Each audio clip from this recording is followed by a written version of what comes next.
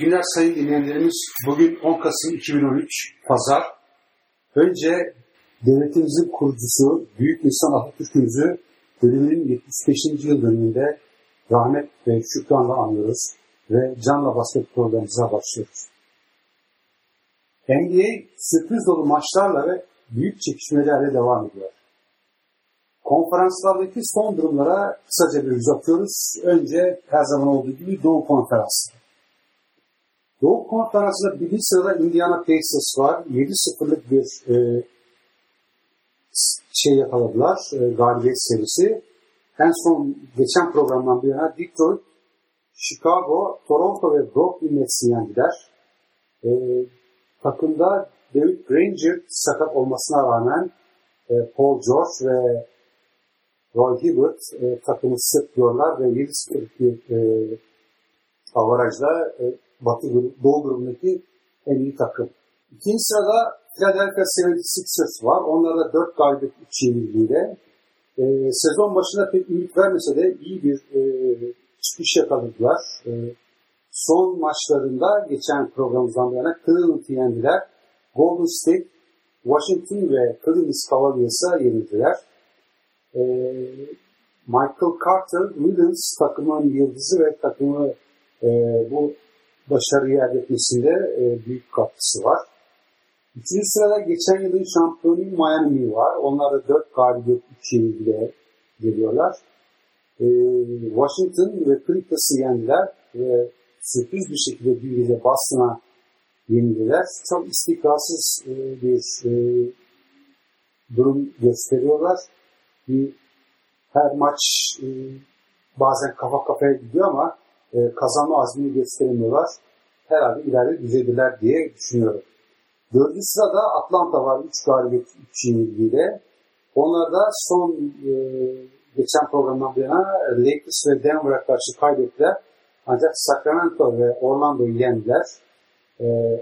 Atlanta'da da pivot Al Horford ve Paul Millsap, Kyle Korver takımı sırtlayan oyuncular. Beşinci sırada senelerden beri playoff'a giremeyen Charlotte Bobcats var. Onlar da 3 galibiyet 3 yenilgiyle. New York ve Toronto'yu yendiler. New York'a karşı kaybettiler. Yani New York'a 2 kez oynadılar. Birini kazandılar, birini kaybettiler. Takımın pivotu Al Jefferson hala sakat ve oynayamıyor. Altıncı sırada Toronto var. Onlar da 3 galibiyet 4 yenilgiyle Utah'ı yendiler. Miami, Charlotte ve Indiana'ya karşı kaybettiler.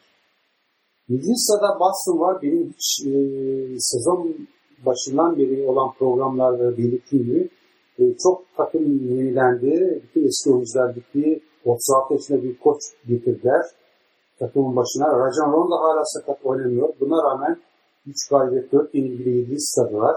Utah, Orlando ve sürpriz bir şekilde Miami'yi yendiler. Sadece Memphis'e karşı kaybettiler. İlerideki haftalar ilginç olacak Boston için. 8. sırada Orlando var. Onlar da 3 galibiyet 4 yenilgiyle. Brooklyn ve Clippers'ı yendiler. Boston ve Atlanta'ya yenildiler. Hido ile ilgili hiçbir gelişme yok. Herhalde onu yakında serbest bıraktıklarını ilan edecekler. 9. sırada Cleveland Cavaliers var. Onlar da 3 galibiyet 4 yenilgiyle. Minnesota ve Philadelphia'ya Philadelphia'ya karşı ikinci uzatma devresinde maçı kazandılar. Milwaukee ve Philadelphia'ya olan diğer bir maçta yenildiler. Bynum bazen oynuyor. Dünkü maçta oynamadı Philadelphia maçında. Böyle yavaş yavaş ısınıyor. 13 sırada Detroit var. Detroit'tan benim bu sene beklentim biraz fazlaydı. Fakat onlar da daha tam takım oturmadı tahmin ediyorum. Biraz daha zaman ihtiyaçları var. Çünkü Morris Chick, koçları yeni başladı. Boston'ı yendiler onlar son maçlarında. Indiana ve Oklahoma'ya karşı kaybettiler. 11. sırada Washington Wizards var. Onlar da 2 galibiyet 3 yenilgiyle. Philadelphia Brooklyn'i yendi. Miami'ye yenildiler. Uzun zamandır oynayamayan Nene, sakat taşınan Nene takıma döndü ve oynamaya başladı Brezilya oyuncuları. 12. sırada Ersan takımı Milwaukee'yi görüyoruz. Onlar da 2 galibiyet 3 yenilgiyle. Cleveland'a yendiler. Dallas'a yenildiler. Ersan hala sakat ve ayak bileğinden ve hala oynayamıyor. Son 3 maçtır. Chicago başka bir benim için sürpriz takım. 2 galibiyet, 3 yenilgiyle 13. sırada yer alıyor. Onlar da Indiana'ya yenildiler. Utah'ı yenebildiler. Onlar da bir istikrarsız hala takım eski Chicago takımı havasında değil. Kazanmaları gereken bazı maçları kazanmakta zorlanıyorlar. 14. sırada New York var. Onlar da 2 galibiyet, 4 yenilgileri. Charlotte Bobcats'i yendiler. Minnesota Charlotte'a karşı ikinci maçta ve San Antonio'yu yenildiler. J.R. Smith 5 maçlık cezası dünkü maçta sona erdi. Önümüzdeki maçlarda takımın yerini alacak. Bir kötü haber New York için.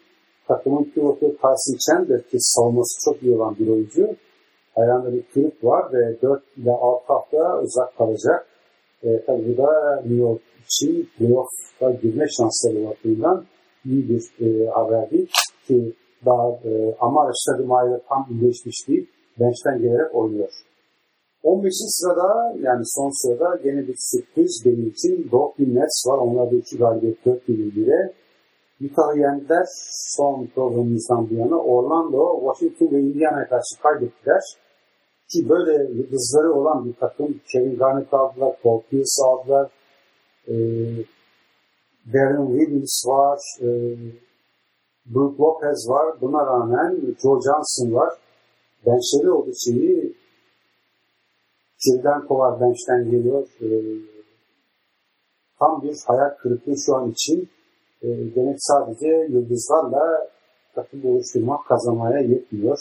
Tabii bunda Jason Kidd'in koç olarak yeni başlamasında bir faktör olarak düşünmek lazım gibi geliyor. Doğu Konferansı ile ilgili bu bilgileri verdikten sonra Batı Konferansı'na geçiyoruz.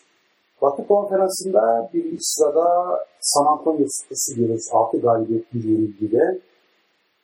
Onlarda Denver, Phoenix Suns ve Golden State'i New York'u yendiler. Yani son programdan yine 4 maçlarla kazandılar. Ve gayet iyi diyorlar. Ben şahsen pek kadar bir beklemiyordum San Antonio'dan. Çünkü yaşlı takımdı. Bir takım oyuncuları kaybetti. Fakat iş geliyor gene koç faktörüne dayanıyor. Ve Popovich koçluğunu iyi yapıyor ve takım şu an iyi gidiyor. İkinci sırada Oklahoma City Thunder var. 4 galibiyetli yenilgiyle. Onlar da son programdan bu yana Phoenix, Dallas ve Detroit yendi. Russell Westbrook takıma tekrar geri döndü. Tabii bu çok önemli bir faktör. Takımın oyun kurucusu ve inanılmaz kuvvetli bir oyuncu. Çok güzel içerik penetreler yapıyor ve hiç beklenmedik anlarda sayılar yapıyor. Tabii takımın en önemli koçu, faktörü, starı Kevin Durant. O da 30 sayı yani 29.6 maç başına sayıyla oynuyor ve takımı sırtlamaya devam ediyor. Üçüncü sırada Phoenix Suns var. 4 galibiyet 2 yenilgiyle. Onlar da New Orleans ve Denver Nuggets'i yendiler. Oklahoma ve San Antonio Spurs'a yenildiler. Takıma bu sene koç olarak gelen Jeff Hornacek bence şu ana kadar iyi iş yapıyor. Dördüncü sırada Minnesota Timberwolves'u görüyoruz. Onlar da uzun senelerden beri playoff'a kalamayan takımlardan. Son programdan bu yana New York'u ve Dallas'ı yendiler. Cleveland ve Golden State'e karşı yenildiler. Özellikle Kevin Love sakatlıktan döndükten sonra her maç artan bir performansla yükseliyor ve 26 küsur sayıyla maç başına NBA'de ikinci sıraya alıyor ve takımı domine ediyor. Beşinci sırada Portland Trail Blazers, onlar da 4 galibiyet 2 yenilgiyle Sacramento'yu 2 kez yendiler ve Houston'a yenildiler. 6. sırada Los Angeles Clippers var ki benim daha önceki yorumlarda daha üst sıralarda yer almasını beklediğim bir takım. Onlarda 4 galibiyet 3 yenilgileri var. Biraz istikrarsız bir çizgideler. Houston'u 2 kez yendiler. Hem evde hem deplasmanda. Orlando ve Miami'ye karşı kaybettiler. Takımın ilk peşine başlayan CC'nin özellikle birinci periyodda 12 sayı ortalamasıyla oynuyor ki çok yüksek. Tabi ondan sonra çeyreklerde bu performansı biraz düşüyor. tahmin ediyorum ileriki haftalarda biraz daha iyi olacak. Çünkü takım onlar da yavaş yavaş birbirlerini tanımaya ve beraber oynamaya başlıyorlar. 7. sırada Houston var. 4 galibiyet 3 yenilgiyle. Onlar da özellikle Dwight Howard aldıktan sonra çok iddialılardı. Yani James Harden gibi yıldızlar da var. Onlar Portland'ı yendiler. Clippers'ı 2 kez ve Lakers'a kaybettiler. Ki Lakers'a önde olmalarına rağmen son 3,5-4 saniye kala Steve Lake'in attığı 3 sayılık baskette bir sayıda maçı kaybettiler. Burada sezon başında Kevin Halen, yani Houston koçu Kevin Halen söylediği Ömer ve Dwight Howard'ı birlikte oynatma planı şu ana kadar pek işlediği gibi değil. Bilemiyorum. İleriki haftalar bu daha açık olarak ortaya çıkacak. Ömer bu maçlarda Clippers'daki ilk maçta 24 dakika oynadı. 6 sayı 7 rebound. Portland'a karşı 22 dakika oynadı. 8 sayı 5 rebound, 1 blok, 1 asist. Lakers'a karşı sadece 23 dakika görev almış. 6 sayı 9 rebound, 1 asist. Clippers'ta son maçta 23,5 sayı 23,5 dakika süre almış. 7 sayı ve 7 reboundla oynamış. Tabii bu süreyi Dwight Howard'la paylaşınca biraz aldığı süreler düştü ve performansı, özellikle rebound yönetimi performansı biraz daha aşağı. Geçen sene 11,7, yani yaklaşık 12 reboundla maç başına oynamıştı. 8. sırada Golden State var. Onlar da 4 galibiyet 3 yenilgiyle. Philadelphia ve Minnesota'yı yendiler. San Antonio ve Memphis'e karşı yenildiler. Stephen Curry 2 maç önce sakatlandı ve oynayamıyor. Bu nedenle Golden State'in işi biraz zor olacak. 9. sırada Dallas var. Onlar da aynı avarajda. 4 galibiyet 3 yenilgi. Lakers ve Milwaukee'yi yendiler. Oklahoma ve Minnesota'ya karşı yenildiler. Takımı Monte Ellis ve Dirk Nowitzki sırtlıyorlar skor yönünden. 10. sırada New Orleans Pelicans'ı görüyoruz. Onlarda 3 galibiyet 3 yenilgileri var. Genç bir takım. Memphis ve Lakers'ı yendiler. Phoenix'e kaybettiler. 2011 yılında bir sırada draft ettikleri Anthony Davis takımı hem skor hem de rebound olarak sırtlayan bir oyuncu olarak gözüküyor. 11. sırada geçen yıl Batı Konferans'ta final oynayan Memphis Grizzlies var. Onlar da 3 galibiyet 3 yenilgiyle geliyorlar. Boston ve Golden State'i yendi. New Orleans'a karşı kaybettiler. Fakat geçen yılki gücünü değil, özellikle geçen yıl Marc Gasol ve Zach Randolph her maçta domine ediyorlardı. Bu sene eski performanslarını göstermekte oldukça zorlanıyorlar. 12. sırada Lakers var. Los Angeles Lakers 3 galibiyet 4 yenilgiyle. Onlar da Atlanta ve Houston'u yendiler. Dallas ve New Orleans'a karşı kaybettiler. Kobe Bryant hala yok. Yaptığı açıklamada kendini hazırlamak için çok zorladığını, yani çok çalıştığını belirtiyor. Tahminimiz yılbaşından önce oynaması biraz zor gibi gözüküyor. Onlarda da tabii bazı sorunlar var. Koç özellikle son çeyreklerde takım çok zorlanıyor. Gerekli değişiklikleri zamanında yapamıyor.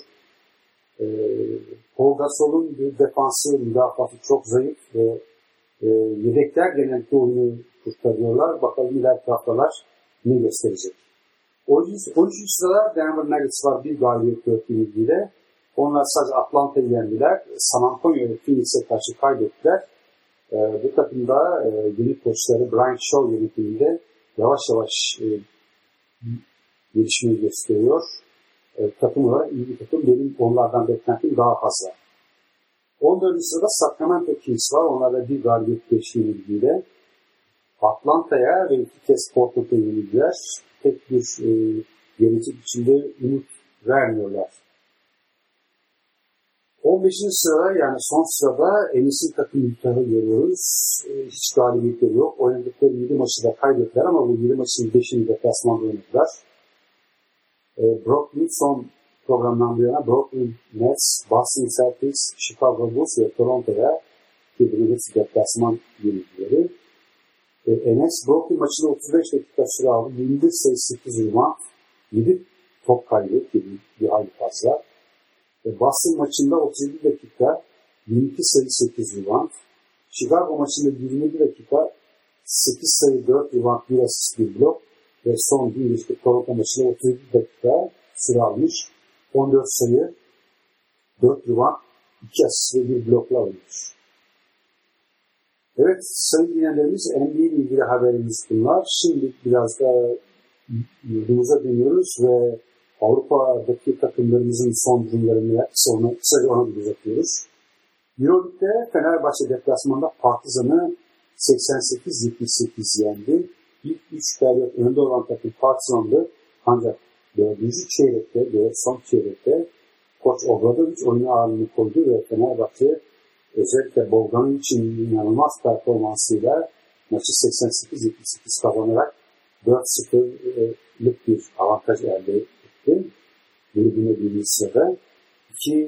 Diğer gruptaki Efes Pilsen, onlar da Zalgiris Kaunos'u evinde deplasman imkanları İstanbul'da 72-61 skorla geçtiler.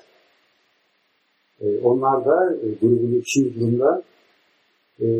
Diğer temsilcimiz Galatasaray ise evinde Polonya'nın Sterne takımını biraz zorlanarak da olsa 78-75 yendi. Tabii onlarda şanslı çok sakatları var. Umuyoruz Galatasaray ileriki haftalarda Euroleague'de daha iyi bir performans gösterecek. Gelecek haftaki maçlarda Fenerbahçe Fransa'nın Nanterre takımıyla evinde oynayacak. Efes Pilsen grubunun lideri olan Real Madrid'de oynayacak ki bu ilginç maçlardan bir tanesi olacak önümüzdeki hafta. Galatasaray'da kendi evinde Almanya'nın Bayern Münih takımını ağırlayacak. Biliyoruz Galatasaray bu maçı kazanarak grubunda daha yukarı dereceye yükselir.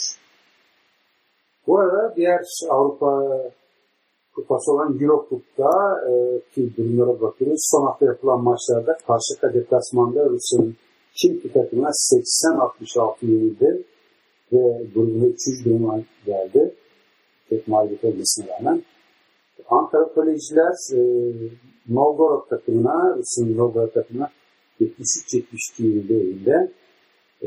Bamit'te Maccabi Haifa'ya İsrail takımı 78-69 skorla yenildi. Beşiktaş'ta evinde yenilsin Panionios takımını 71-57 yendi. Umuyoruz onlar da gelecek haftaki maçını kazanarak bir sonraki tur için büyük avantajlar elde ederler. Evet değerli dinleyenlerimiz, bu programımızda burada sonlandırıyoruz. Gelecek programda tekrar birlikte olmak ümidiyle hepinize iyi günler diliyorum.